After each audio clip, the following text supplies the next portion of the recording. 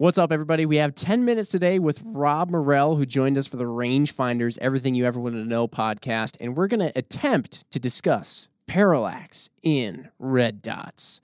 Rob, welcome to the podcast Thanks. again. Yeah. Now, explain for a lot of people when they see red dots or holographic sites as well, they see something called parallax free. Mm-hmm. And I think you're going to debunk a myth, maybe break some hearts out there about what parallax free is. But yeah, where would you start on that? What even is it? What does it mean that it's parallax free? So parallax is kind of the apparent shift of a target image depending on what angle you're looking at it. And so I don't think there are any chairs around here. You might want to sit down. None of the red dots that are on the market are truly parallax free. I know. But don't worry. The knees. It's going to be okay. My whole world's collapsing in on itself. Well, I mean, so I'm an engineer by trade, right? So from a physics standpoint, they're not parallax free, but from like a practical use standpoint, effectively they are for all intents and purposes for us shooting. So really what's happening with red dot sights is you've got a parabolic lens. I'll just talk about red dot sights, not about holographic sights. Similar concept around parallax though, but with a red dot sight, these three in particular, you have a parabolic lens and you've got a point source emitter.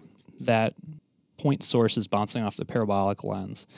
And the cool thing with the parabolic lens is when light hits it, the rays come back and they're all parallel. And so what that gives you that effect that dot is kind of floating out in space on the target, right? Okay. And so you'll see in a lot of marketing, parallax free. And like I said, it's not really parallax free, but really once you get out to about 50 yards or farther, I think you've probably seen that number. I was going to say, yeah, parallax free beyond 50 yards. Right, yeah. And so it's good to have that. I think we have that qualifier on our verbiage. And really what happens at that point is just from a geometry standpoint, a trigonometry standpoint, the angular difference gets so small from something you're shooting at that it really doesn't. Mm-hmm. Well, from a practical standpoint, not that dots are inaccurate, but you got a 1x optic. Are you just not going to you're not going to notice, and like if the same thing like with a precision long range rifle scope. Even if you were being precise with the red dot, though, the actual error that would be occurring is still very small. Right. So like, let's do a quick calculation here, real quick. And real quick, while Rob does this calculation, what we're referring to when you say that the way that you look through the optic can change the angle and how it looks over top of the target. When you look through a red dot inside your gun, you can move your face around, and you're going to see it looks like the red dot dances around inside of the optic. If you're actually really paying attention, though, and you're not moving the rifle, this can't really be done handheld. Right. It's got to be done in sort of on a sturdy bench top or something like that. You'll see that the red dot appears to be dancing around in there, but really it's always essentially pointed at the same thing. So that's why with a red dot, they're nice for really quick stuff because you can, be kicking doors like Mark always is talking about. Naturally, yeah. And you can be slightly off of your perfect cheek weld, but still execute a good shot. And that really technically is the case, as has been said, 50 yards and beyond. I'm sure we'll get into it, what happens 50 yards and in, because that's where red dots are used a lot. Yep. But anyway, you did your calculations here. So. And so like this, as I was kind of mentioning earlier, it's going to depend on kind of where your head position is too. So like let's take this Spark AR, for example, and with a 20 millimeter objective lens, let's say that you got a target that's at 25 yards and you've got this mounted up and you're all the way basically off axis. So you're not centered up on the dot or on the optical tube here. You're all the way basically as far to one side as you can go. And you're talking about your head position. Eye position. Your eye position. Yep. Okay. So you're basically all the way to the edge of where this is usable. So you're the furthest off from center that you can be, farthest off from center that you can be. And with that 50-yard magic parallax free number, at 25 yards, you're only talking about 0.197 inches of error. So it's like less than a quarter inch of error at 25 yards. So, if you're shooting at a IPSC target or whatever, I mean, you're still hitting the target. And so it's not that it's still big. Quite accurately. Super accurate. I mean, I know for sure I can't hold a group, offhand with an AR to that level of precision. So it's a really small amount of error that you're introducing into it. And that's if your head position, again, is way, off to the extreme. Mm-hmm. If you're centered up, really you don't have that happen. So Right. Yeah, that's interesting. So yeah, in the most extreme scenario, still negligible, and really from a practical standpoint, doesn't matter. Right. Yep. And the reason why it's kind of the case at 50 and beyond, I remember Dave, who's been on before as well, talking to me at one point. Let's say, quote, these are optimized or whatever. The dot kind of has this appearance to be out there at 50 yards, or is that how you would explain it, Rob? Yeah, so I guess the way to think of it from your eye, you've got all these different rays of light that are coming in, and just the way that those rays are coming in off of the parabolic lenses I was mentioning, they're all coming off parallel, and as you get out farther than 50 yards, the difference between the image angle light that's coming and those parallel rays are so small that it's really imperceivable to your eye. So that's why you might hear like optimized for 50 yards. It's not optimized for 50 yards, it's just a physics thing on the differences of the ray angles of the light coming back to your eye. And does that go into sort of like what he was saying was, imagine that a light post is out there at about 50 yards or something, and then you're looking at another light post that's beyond that one at, say, 100 or 150 yards. Where you're standing, if you start kind of even walking around, if you're still looking down there, that first light post at 50 yards is still going to look kind of like it's covering up the back one.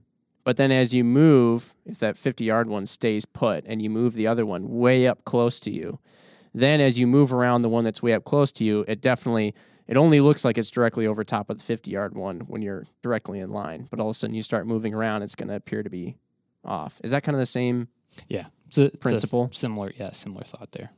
And some people, we know, get red dots.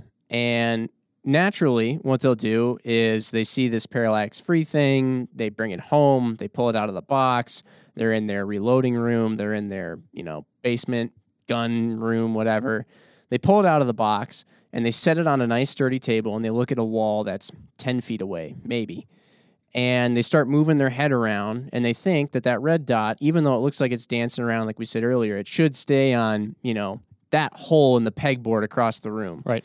Well, because they're really close up and they're in close quarters, they're going to see, oh, wait, actually, no, it's moving around a little bit. And then we've gotten some calls or some messages before where people say, hey, this thing says it's parallax-free, but I'm getting it to exhibit parallax here in my room.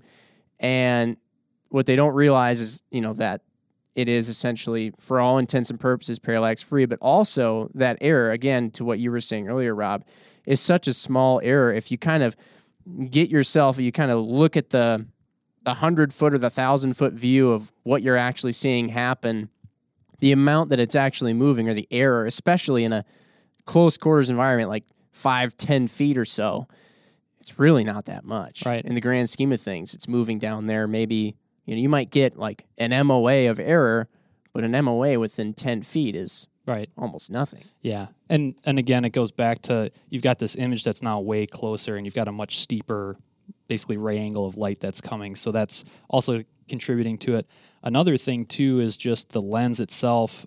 You might, with something that's that close, you might be seeing other optical aberrations like coma or distortion or things like that might also make it look like that dot's dancing around, and that's just because it's not able to correct an image to make it look accurate when it's that close as well. So there might be other things going on with the optical system depending on how it was designed that's making it look like the dot's moving around as you're changing your head position.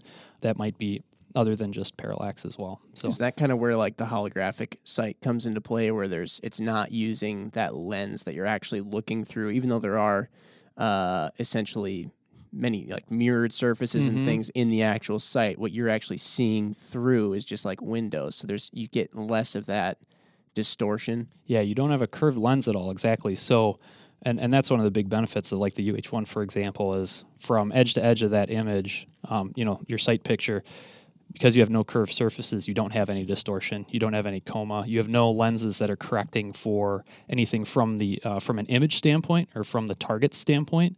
So yeah, that's a big benefit of having that over a parabolic system. So with 17 seconds, what's a coma? Because when I think of it, I think of somebody being in a coma. Yeah. I'll say kind of an easy way to identify it as you're looking through, like let's say a magnified optic, is if you're seeing kind of the image start to wave, like up and down. Okay. Depending on your head position. That's how I won't get into like the physics side of it, but that's how it would manifest itself, or how you would see it as you're looking through a scope. A lot of people call that distortion. which isn't technically correct. I mean, the image is appearing distorted, but distortion is actually an inconsistent magnification throughout the field of view. So, on some red dots or some magnified optics, for example, once you get all the way out to the edge of the field of view, you might see something that looks like 1.5 times bigger or 1.3 times bigger than what it would on center. So that would be distortion, whereas coma is actually you kind of see the image flexing or waving a little bit. Interesting. Yeah. Well, there's a little bonus content for you folks who listen in for 10 minutes. We got that extra 30 seconds of just straight coma knowledge. Yep. Rob, thanks for joining us. If you have any other questions about parallax and the nature of parallax-free and red dots and whether or not it's something you should be worried about with your red dot, it's not, so you don't even have to ask. But feel free to ask. Yeah. We're always happy to. Thanks again for listening, everybody. Have a good one. Bye.